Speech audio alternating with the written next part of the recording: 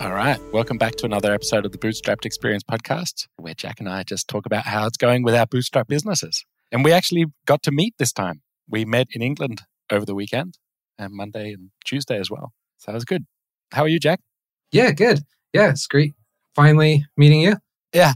It's funny when you finally meet someone that you've sort of looked through a screen at for, I guess we've been doing this for quite a while now, right? Couple years. Yeah, 2 years almost. Yeah, that's amazing. But yeah, it was good fun. Yeah, it's funny though, because we got on the call and we're like, well, what are we going to talk about on here? Because we kind of talked about everything just a couple days ago. But yeah, exactly. Yeah.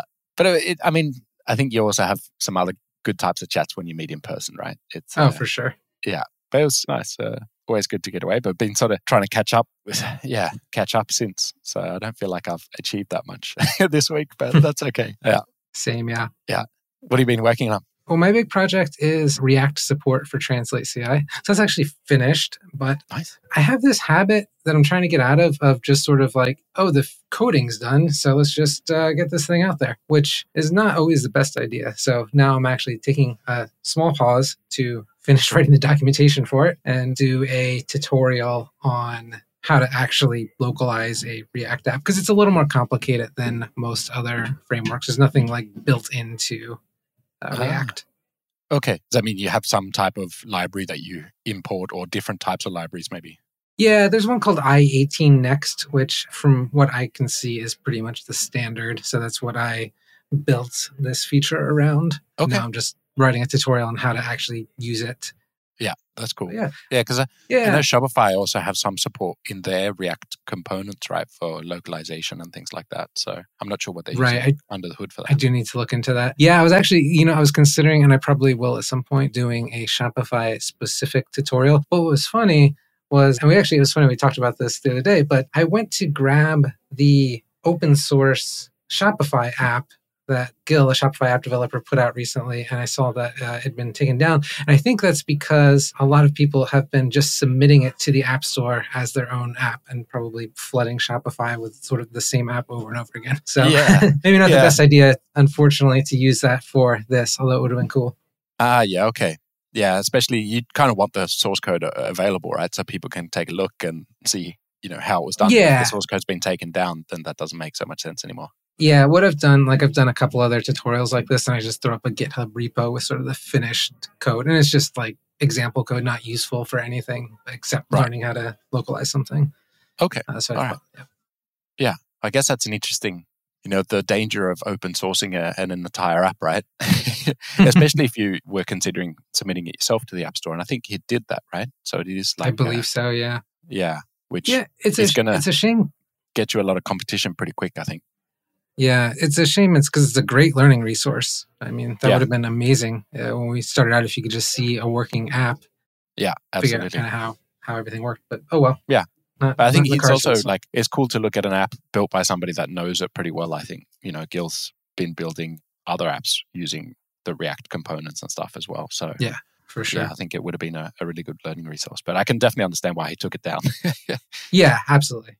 Yeah. Anyway, that's cool. So you've added the code, and then are you taking a pause to do the documentation and then maybe some marketing material, I guess? Yeah, so I think probably Monday I'll put everything out. I made the mistake last time I released the major feature, which was the Shopify app listing translations, of doing that on a Friday, which pretty much ruined my weekend as I did support for it. And, I don't know what I was thinking, but not doing that again. No. Yeah. It's always like, which day is the best day to launch things? Because, everyone says, Tuesday or Wednesday, because that's where everyone's sort of, in work mode and everything else. But that's where everybody else releases everything as well. So it's hard finding the balance of releasing at a time where people will notice you over the other noise that's there, and also doing it not on a Friday, for example. Yeah, I like to do a little bit of a softer launch for things just because I'm a solo developer. So while I've tried to think through every contingency, guarantee when someone uses it in the wild, it's not going to go 100% according to plan. So I'd rather have, a couple of people using it rather than 50 or 100. Yeah, absolutely. I think that's usually how I've done things as well. You sort of sneakily add it, and then people start naturally using it, and then you make a bit more noise once everything was working all right. Yeah. This is how I had launched my Shopify apps back in the day as well. And just, I guess I've said this before, but just doing like a big banner in the App Store, or not banner, but some text in the description or somewhere visible where you make it like really clear that this is a beta. So it's a brand new app, and we're just sort of looking for testers and people to try it all out. And then, I found people are really accommodating. They give you more feedback, less risk that they'll give you a bad review because you've sort of warned them up front saying, hey, yeah, this is kind of new, so expect it not to be perfect. But I'm not sure if that's still a viable option, but I guess so. I think always being clear with people is a good idea. Yeah, I might try it. So I have my Shopify app should be ready to submit in a week or two. I haven't worked on it last week, but it's getting there. This is basically an example app for Translate CI. But yeah. Yeah. Be interesting to hear how the review process goes on that as well. Yeah, I've heard it's a lot different than it was a few years ago, obviously. I mean, it was pretty easy when I went through it in like 2017 or 2016, whenever it was. Yeah, it's been a long time since I've done one as well. And I think maybe it's gotten harder because they've got more automated checks and stuff to just check for things that don't work. And then there seems to be some level of qualitative feedback, like or how would you say, like they can have an opinion on it, whether they think it's useful or not, or it's using the APIs enough and this type of stuff, right? So yeah, if it's a project you've been working on for a long time, then I think it's more like, I hope this goes through, right? Right.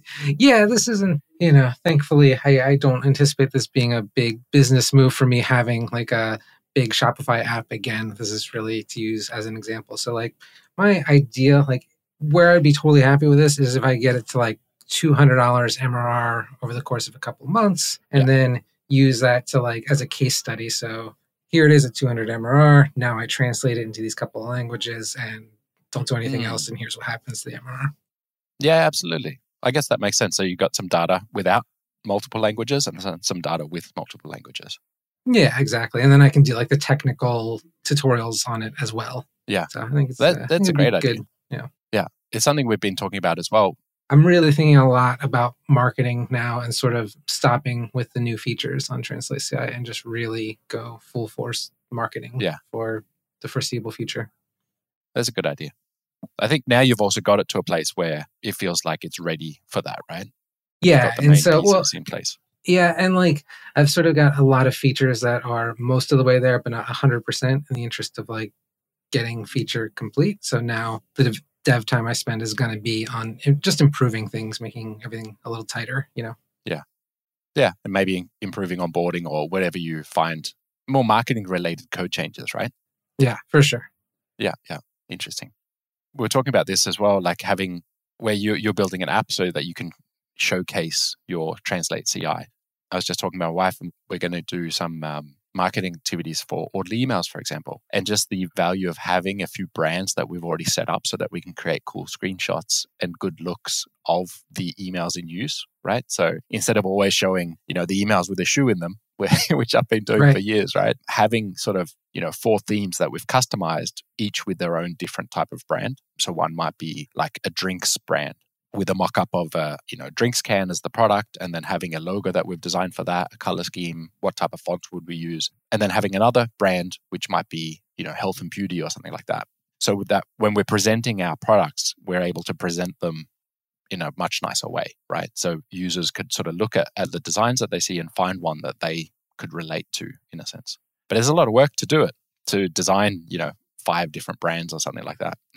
Yeah, I'm sure. That's cool though. I mean, because then you can kind of, if you hit the major categories, then every store owner then can see like, this is what it'll actually look like for me and get a much better idea. You can picture it a lot easier. So that's a really good idea. Yeah, exactly. And we'll just have them as separate brands, which means we can use it for Audley emails. We can use it for order printer templates, also use it for one of the other ones where you show how you can design things or customize or whatever, right? And so I can use it across all the apps. So it's definitely worth investing the time to create those brands, but it feels like a larger task. But it's probably one of these things that once you actually start, it only takes maybe a week or something. Yeah. It sounds like a fun project anyway.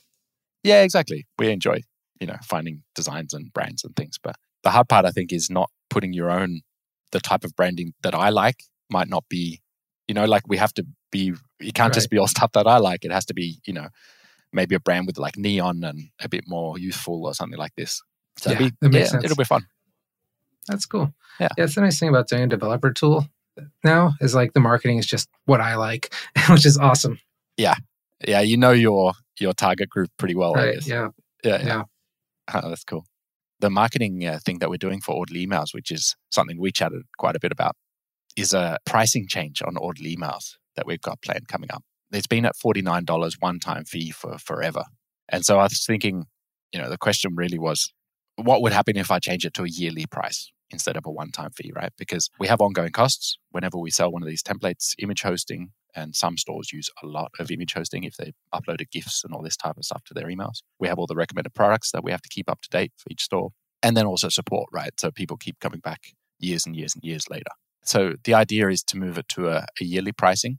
It's been at $49 forever. And I know it's used by a lot of agencies. And if you look at the price evolution of the Shopify themes, they've gone up quite a bit over time as well. So I think it's time to adjust the price as well. And we'll test it at $99 per theme and then on a yearly basis instead of $49 one time. So it's quite a price increase, and it's always super scary to do those type of things. But I think if we communicate it well, and then people coming and finding the app now don't know what it has been for the years before, right? And I wouldn't be changing the pricing for existing customers. It would be for new customers. And so it feels like it's worth testing it anyway to see how it goes. I think it makes a ton of sense, honestly. And, I was thinking about this after we spoke, is like everything's moving to that. Even just like software I use on a daily basis is moving to like a yearly model. And it makes sense because just, I'm going to reach out and ask for support at some point. And it's weird if I haven't paid in 5 years or whatever. But yeah, exactly. I think the other thing I always think about with like one-time fee, so it's like, it is like a server-based product you're paying for like a lifetime fee for. I always think that's weird. Like, what happens if the company changes hands, or maybe you're just sick of it and you shut it down? Like it's like this weird thing. Like, well, they paid for lifetime access. Like, you don't have the ability to like sunset a product if you choose to at some point. I mean, I know it's within reason or whatever, but like this is like a weird thing where just say, for example, you decided, I'm just going to live on an island somewhere. I'm not going to run this anymore.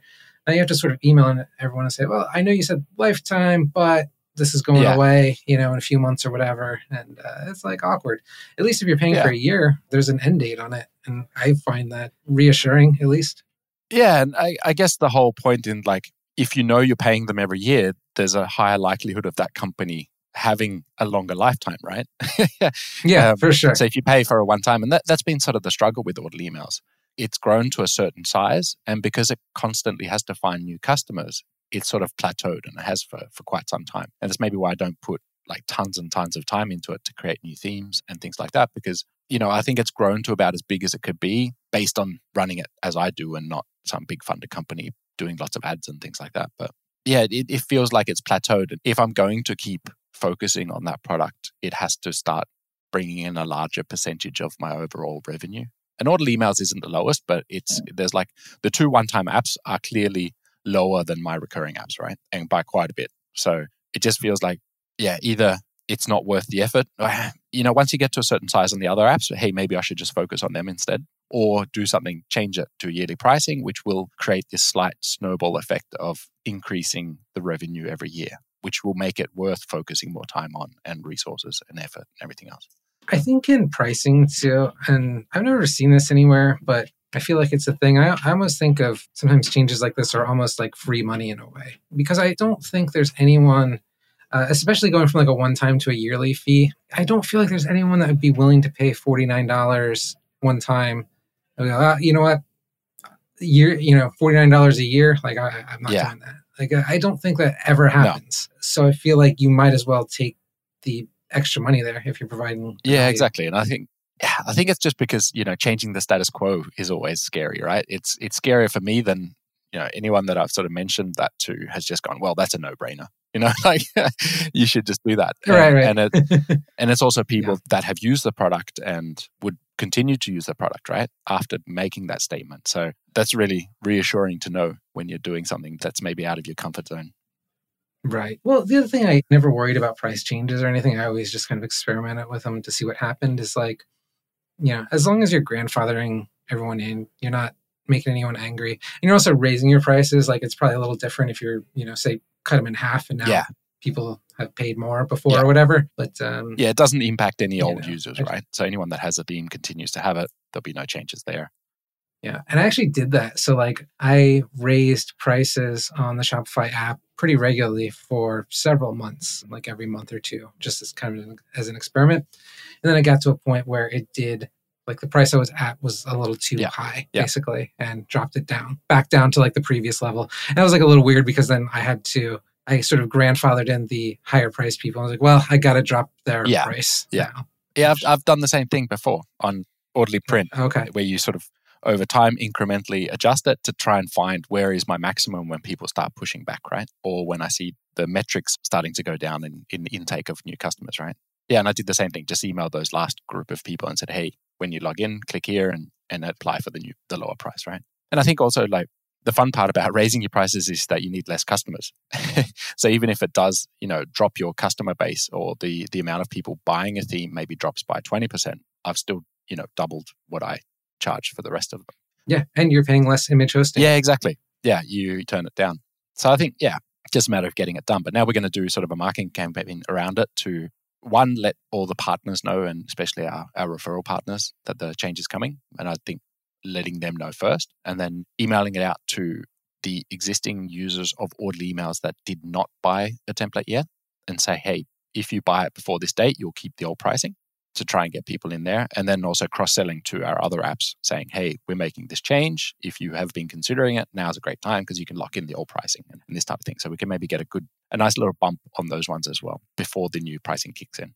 So then we'll see, if it absolutely tanks after we change the price, then maybe I have to change it back anyway. But I don't think I'd put it, maybe I'd change the price back, but not change the yearly fee part, something like that. Yeah. I just feel, and maybe I'm wrong, I guess time will tell, but I don't think it's going to have any impact on the installs, hardly. Yeah. Yeah, we'll see. But I guess there's still like free to install, right? Because changing it, going from a one-time fee to a yearly recurring, changes how the Shopify App Store rates it as well, right? Or the banner that they put. So it'd be interesting to see what difference that makes in ranking. And, Shopify does promote apps that are free or are free to install. They have a higher, they have more buoyancy towards the top of the App Store. Gotcha. So it'd be interesting to see how those changes. I've played around with it and I can definitely do it just as a yearly fee, and I can still have it free to install, which it is. So I think I'll end up in a similar place. So it should be all right. Yeah. I've been thinking about pricing for Translate CI as well. And I'm in a weird spot because it's a pretty high priced product. And that's because our humans translating. But what I've noticed is that I have no buffer because I'm paying humans. Right.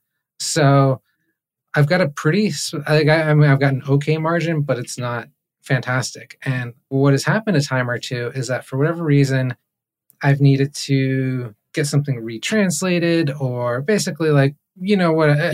Jump in. So as an example, we wanted to change the tone on something that was translated to German recently. And I didn't feel like I wanted to charge the customer for that again. But essentially, so I paid but I'm still paying a human because it's not a machine thing. So it basically ended up all my profit from the job went into to change the translation. Retranslated. Were they upfront about wanting it in a certain tone, and then it just came back not in that tone, or was it afterwards? Yeah. That's exactly what happened. And we didn't, I don't speak German. They don't speak German. We didn't quite realize it for a little while. And they came back and said, hey, we heard from our customers, this tone's not quite right. Okay. That's frustrating. But is that not something that you can negotiate with your translation service, right? To say, hey, if we're not happy with the translation that came back, which is what this was, right? It wasn't done in the tone that was requested. And maybe you get it cheaper, right? But that's still going to eat into your costs or profits. Yeah, it's not, and I'm not too worried about this particular instance. I see that there's a possibility occasionally basically to need to retranslate where it's the case where it's not necessarily there was a problem. It wasn't necessarily the translator's fault in the original time, so I'm not able to get a refund for the original translations or whatever. Mm-hmm. Yeah, okay. Yeah. So but I also feel like my thing's high priced. I'm not necessarily interested in raising the prices further than they are. I mean, it feels like a pretty expensive product to me. Yeah. So I don't know. Yeah, and I think that's, I keep saying it, but I think you should have machine translations available as well. For sure. And then have that covered. Even though I just said I'm not doing any more features, that is actually the last one. Yeah, I think that's almost, necessary, right? So that you can quickly move on with something, and then when you've made enough changes, you have a human come in Or if you're doing like the initial app listing, I think it makes sense to do it with a human and spend the money. But then sometimes on small things, you just want it done. And then, so you don't have to, I guess it goes quick with the human, but the price difference, right? So if you're spending money constantly, it can feel expensive, like you say. I guess maybe though, that gives me the kind of leverage to even raise the prices on the human translations a little bit to sort of give me more of a safety net. Just this is the super premium, you want the best of the best Cadillac, whatever. Exactly. And then you can really, how would you say, frame your pricing around what they're trying to do. Which I think is always a good idea, or I've heard that it's a very good idea to so that they can see themselves in which price bracket they should jump into, right? Yeah. And you've got a base price on your service as well, where you can cover some of the cost for automated translations, right? Correct. Yeah. There's a monthly fee. You get a certain amount of translations included in that, and then your cost goes down after that. Yeah, that makes sense. Interesting. But then you could, I guess, if somebody's looking to do a lot of machine translation, you could have different tiers as well, right? So how many do you get included as the base price, even before you involve a human? I mean, in my mind, like it's sort of one of those, like if you're going over a certain amount, contact us or whatever, because machine translations are so cheap. Like it'd be really, like you'd have to be doing something pretty extreme to sort of make a monthly fee a bad idea for me. Just a flat monthly fee. Yeah, it's at $79 a month, right? So I guess that covers quite a few API credits. Tons. It does. I mean, I think kind of my research, it was like, 1 million characters or something that was about $20. Oh, wow. Okay. None of my customers so far are close to that, No. I guess if somebody comes in with a product catalog of 500,000 products and says, right. Exactly. Yeah. That's where it hurts.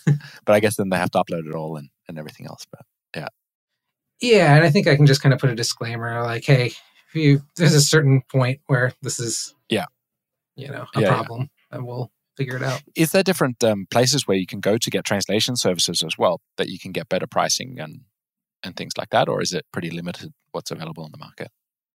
There's a few. There's definitely not many. For machine translations, it actually gets interesting because you're not allowed to, the couple, you've probably heard of is Google, DeepL, and Amazon. I believe it's Google and DeepL, I'm not 100% sure, do not allow you to resell the translations in any way. Oh, is that right? Yeah, but I believe Amazon, they're okay with it. Okay. Yeah. So you do need to look at what you're doing. Right. And I guess if you keep coming with tons and tons of translations all the time, they're going to kind of work out that you're probably selling them, right? Exactly, yeah. So interesting. Not a big deal. I just got to keep that in mind as I support machine translations. Yeah. I hired someone today, which is fun. Congratulations. Yeah, thank you. Been working, I mentioned it on the last episode, working with Lemon.io, which are a Ukrainian-based hiring agency for developers and designers and copywriters too, I think. Yeah, so that's been a really cool process, and just had an interview with a candidate yesterday, and that went well. It's a Ukrainian lady based out of Germany, who's worked with Ruby on Rails for years, so it should be interesting. And I'm excited to grow the team. It's on a part-time basis as well, so sort of half full hours. And I find that, I can't remember if we talked about that, but I find that really good for my amount of involvement. So I can have sort of we work in these 1 month cycles.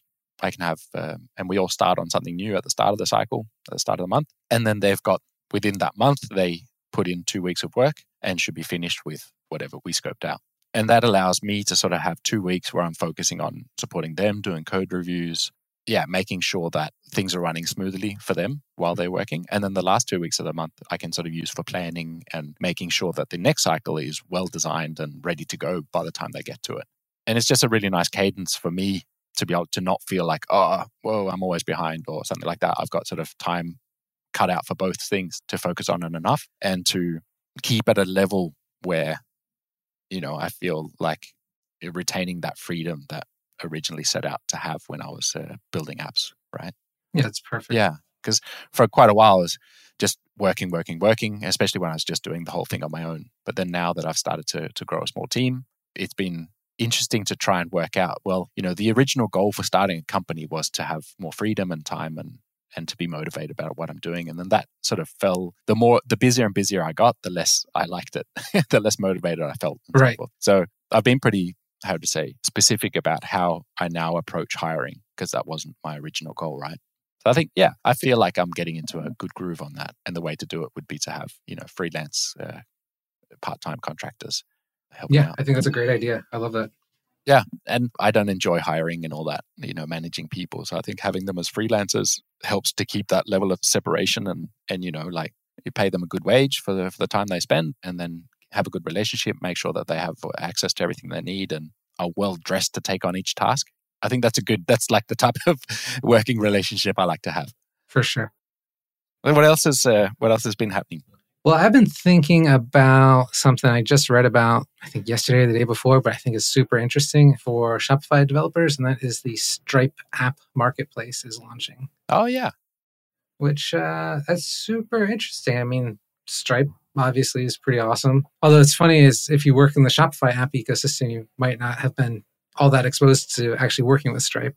Yeah. But I see, like, my initial thought on this is, and I looked and they're launching with, I don't know, around 50 apps maybe. And you can browse the App Store now, but you can't actually install any of the apps. They said that'll come in like 2 to 4 weeks, I think. Oh, wow. Yeah. Okay. But they've got really good developer docs for building an app. It looks like you can do a lot. And I guess my thinking is like, well, it's not like a one-to-one relationship because I don't think people typically use Stripe for e-commerce. But there's probably a lot of crossover between some of the big apps in the App Store and what could be good in Stripe. And I think it's interesting to sort of get in early just as it's launching. Absolutely. Yeah. So I know I'm starting to look. Yeah, that's super interesting. Like I saw some tweets about it as well. And I read a thread by one of the guys that had gone through the whole process together with Stripe. And he was just super blown away by the documentation. Like they had documentation before they released the features. So you could start looking at that. And they give you like a weekly update email of what's changed. And they were apparently really on it when they launched it. Yeah. But I'm surprised you can't actually install anything yet. It's kind of hard to judge if something's good or bad. But as far as I understand, it runs much like Polaris, right? So you're given components that you can inject into the Stripe dashboard. Yeah. And it looks like you can sort of inject into the Stripe dashboard. I don't know. And I haven't figured this out yet. I don't know if there's like a separate apps section in the dashboard like there is for Shopify. Okay, yeah. I have to have a look. You don't even have to have any kind of visual component if you don't want to. So if it's like a pure utility app, like the example I think they gave was like exporting to Google Sheets or whatever, like that can just be a connector that happens automatically without any kind of interface, which I think is kind of nice. Yeah. And I guess if you look at it, like Stripe powers, as far as I understand, powers Shopify payments, right? So, so even if they don't feel like they have a Stripe account, a lot of stores will have a Stripe account. That's true. Yeah, that makes sense. Yeah. But then again, if they do have a Shopify account, then maybe it's just better to build a Shopify app. So maybe looking at different stuff that other people taking payments online may need. Right. Yeah, that's kind of what I mean. But I feel like there's a lot of Shopify apps that people kind of take for granted that don't exist for Stripe right now. So just as an example, like my first thought, and of course this actually already exists in the Stripe App Store, was failed payment reminders. Okay. So they're launching with that. But like that's like a big thing, and they kind of have something similar in the Shopify App Store, but you could almost just make that app for Stripe. Or I think there's a lot of like, sort of big Shopify apps you could make for Stripe. Yeah. That aren't necessarily. That's interesting. Yeah. And as well, like Stripe, I'm sure it has lots of webhooks and everything else, right? So if you're already receiving Shopify webhooks to automate some task or to do something, it's probably not a giant thing to react based on Stripe's webhooks instead. Of course, you have to look at the API and everything else. But obviously, having done invoicing for quite a few years, that feels like maybe it could be a cool thing to explore there. Yeah. And it looks like, they're launching with the big companies to start with, so MailChimp, Postmark, HubSpot, I think, those kind of things. But I guess that's one of the questions is like, does a independent developer have the ability to get into the App Store, or are they going to be limiting it to big companies for now? It seemed like they were kind of opening it up to everyone, but probably worth finding out before you put a lot of work in. Yeah, absolutely. But it's always getting in early on these type of things can be pretty pivotal as well, right? For and sure. Stripe already has a giant user base. So it's like saying, hey, here's a marketplace that already has X amount of users, and they're going to be pretty excited about browsing the App Store to add functionality. Yeah, exactly. I think so. I mean, I would be actually use Paddle, but... Yeah, right. I'd be interested in. Well, actually, speaking of Paddle, so Paddle, I think I don't know about any app store plans, but they just bought Profitwell this week. Oh, wow. And I think they're going to be integrating that into like the core of Paddle, which is pretty cool. Yeah, that's always been Profitwell. Yeah, they've done pretty well over the years. I'm sure it wasn't cheap. Well, so I think they said 200 million. That's the thing. I'm actually really curious. Yeah. So I haven't checked it out yet, but apparently they literally put like videos of like their negotiation phone calls and stuff, and like made a little small documentary about it. They put on the website. So I'm gonna definitely check that out. It sounds pretty interesting. Yeah. Which is so smart because, when you have a SaaS developer customer base, like everyone's going to check that out. Yeah. Yeah. I'm sure it's going to fill up pretty quick, but again, it'd be interesting to see like what type of, how much people charge for these apps. Yeah. All those type of things. So yeah, for sure. All the big companies will get in there, and then it'd be interesting to see what happens with Baremetrics then, right? I can see they're already in there. So Baremetrics, it's funny. I saw this on Twitter yesterday with the founder talking about it and talking about the Profitwell acquisition. And he said something, and I wasn't 100% clear on it, but it sounds like at some point Stripe paid him for exclusivity. Oh, right. So, which I thought was interesting. So it was almost like this project only works with Stripe. Yeah, okay. That's a smart way. Would explain why they're promoting it in their app store now. Yeah. Yeah. Huh. I didn't know about that, but that's I wish someone would pay me to be exclusive on Shopify. Right. Even though I already am, right? Right.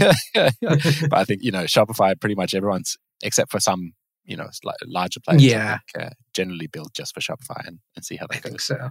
Yeah.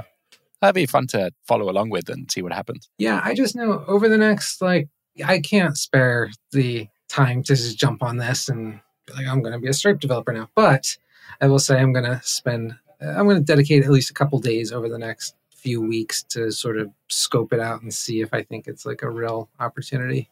Yeah. I think because I saw what happened to the early people in the Shopify ecosystem. I mean, the ones that were there in 2012 and stuff. Well, I mean, you were part of that group. Like that's amazing. Yeah. Yeah. And I think it was, it was a big part of getting in early, right? In being able to get a certain moat or size before everyone else came in. That's really helped. But what's funny is, and it's weird, like we don't know because we're just in our bubble, I guess. But like, I feel like everyone has learned that lesson from Shopify. So maybe the Stripe App Store will just fill up day one, Yeah. I don't know. Yeah. And I think, Stripe is so well known, and not the complexity is less because obviously it's a super complex business, but I think to build an app for it is maybe less complex than it is for an e-commerce solution. It looked a little bit simpler, yeah. Yeah, and also because you're mainly looking at after-sale services. So whether it's accounting, it's billing, data analytics, all that type of stuff. You're not going to see a pop-up tool, I don't think, in the App Store. Maybe I'm wrong, but it feels like it's more reacting to transactions that are coming in or new customers or whatever, right? Yeah, I got the impression, I mean, just from looking at the apps that are in there now, that the sort of extent of like interfacing with a customer is going to be some sort of post-purchase email. Yeah, right. Exactly. Yeah, because I don't want to be, I guess there's a bunch of compliance rules and things as well, right? Right. It looked like everything was pretty locked down and what the apps could see, Yeah. Which I guess totally makes sense. A way to look at it is like in Shopify, you've got customers, you've got orders, you've got products, inventory, all these type of things.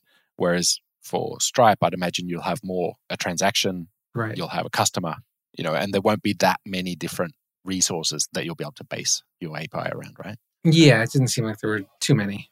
Yeah. Interesting. I can see the Sendal and Rewardful and it's cool. Yeah. That'd be fun to follow along. But like you say, it's like, shiny new things. Right. How much time can you dedicate to this and move on? But it's tough. Like, I'm in this mode with Translate. I'm just putting in a ton of hours, just trying to get it there. And I can't jump on to like new projects too much. No. And how do you feel about it? Like, are you still motivated, and do you feel like it's going well enough and this type of thing? I feel maybe a little burnt out, and I think it's just because, I'm at that point where it just feels like I'm pushing a boulder uphill. Weirdly, though, like I've gotten more sort of positive feedback and people excited about this than I did for the Shopify app. And maybe it's just because I'm more plugged into developers and stuff. Sure.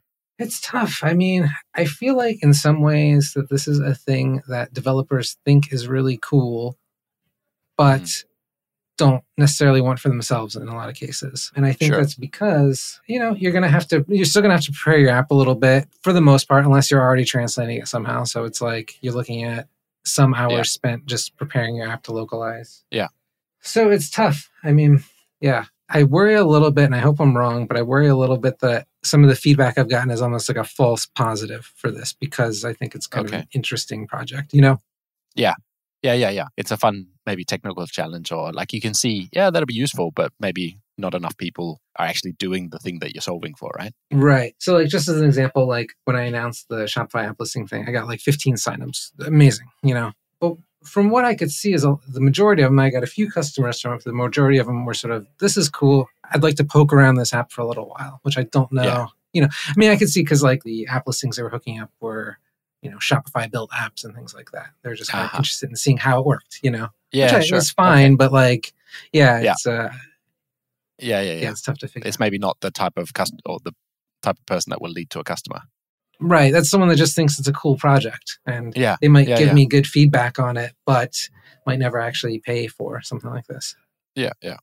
But I think we've talked about it before, the time between discovering your tool and actually using it for what it was intended for can be quite long, right? So for sure. I know for myself at the moment, the first project for our new developer will be to translate our apps, translate the UI and everything else. And that's where something like this will come in handy, or this will come in handy. And then once you've done that, then you get to the App Store listing, because you've got to do, so it's like quite a long drawn out process. First, I need to hire this new person, right? And then it'll take a few weeks for them to get up to speed. Then we'll translate the app and start doing pull requests to start using the service. And then finally, we'll have the App Store listing translated at the end once we've got the app translated as well. So I can see from my own point of view, at least, that it will be useful. It just takes a long time before we actually get to use it at that point. But so the customers that have been really good, and I guess I got to think about how to just target them better, are like the people that are already translating their app into multiple languages. This is just a thing. And they know it sucks and it's a pain point for them. And then they go, oh man, okay, well, the app's already ready to be localized. It's being localized just with someone else. So they just switch, and it's pretty painless. Yeah. So what I found is like, and I have had like slower cycles where someone sort of signs up, they check it out, they maybe connect something, but then they actually pay like, a few months later. But the majority, it's like a 2-hour thing. Like they sign is that up, right? They hook. Yeah. And I think that's because they're already well, I mean, I've talked to them, a lot of them, and it's because they're already doing it some other way that's painful for them. And this just solves that, Yeah. Interesting. And I think maybe even if you do have translations from elsewhere and they were automatically translated, then maybe it's really nice to switch over to this and go, right, now I'm going to have a human do it properly, because I can see that it was, it was valuable, and it's worth the investment to have it done properly, right? Yeah, so that was actually, and see, now that you say this points me towards machine translations again, because that was something I added in for an early customer, was that they had been using machine translations. And so I gave them a little flag so they could say, just normally it won't retranslate stuff that's already been translated if it came from somewhere else. And so I had a little flag for them. So it says, oh, you know what, wipe out anything that was there, get it retranslated. Yeah, sure. I guess that makes sense. Yeah. And that's a couple a good people idea, use actually, because you want to say that this is a stale translation or whatever, right? Right. Yeah. Yeah.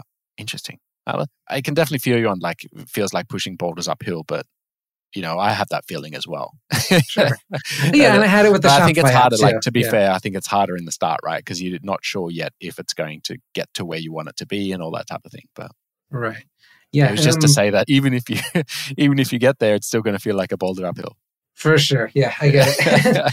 And, and this the thing I need to keep reminding myself is time-wise, I'm ahead of where I was with Neat A/B testing after this amount of time. Okay. Like quite a bit further. So yeah.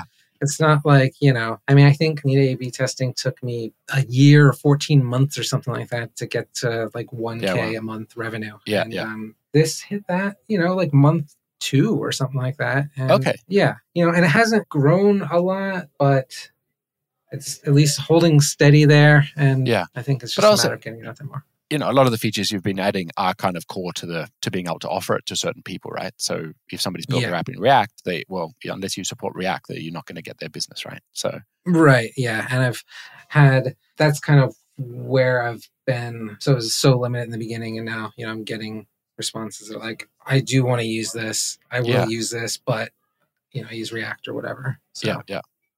No, I think it's good. I mean, as long as there's progress and, maybe it feels harder at the moment because you're still in the code. And once you get to sort of feature where you feel the features are there, then you can, relax and start focusing on marketing and all that type of thing. But Sure. that's a different pace than when you're in the code sort of punching out features and things. Yeah. And I do feel, I remember when we first started talking about this, I was like, how am I ever going to market outside of the App Store? Like, I have no idea. And surprisingly, like, it's not as bad as I thought it would be. And I feel comfortable with like a couple of channels that are working that I can, double down on and actually bring in people.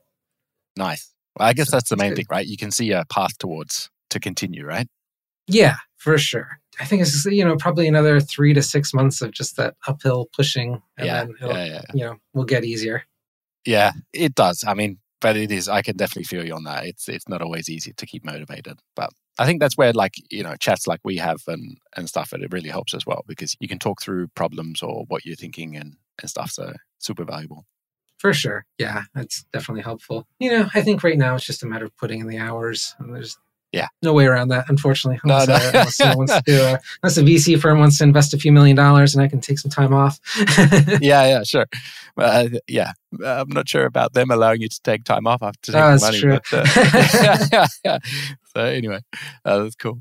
I like that we started out this call by just sort of saying, "Oh man, what are we going to talk about?" We just met and we just recorded one of the longer episodes, right? So, well done to us. Well, let's leave it there and then we can chat again in a couple of weeks. All right, sounds good. See ya. Yeah. Okay. Cheers, mate.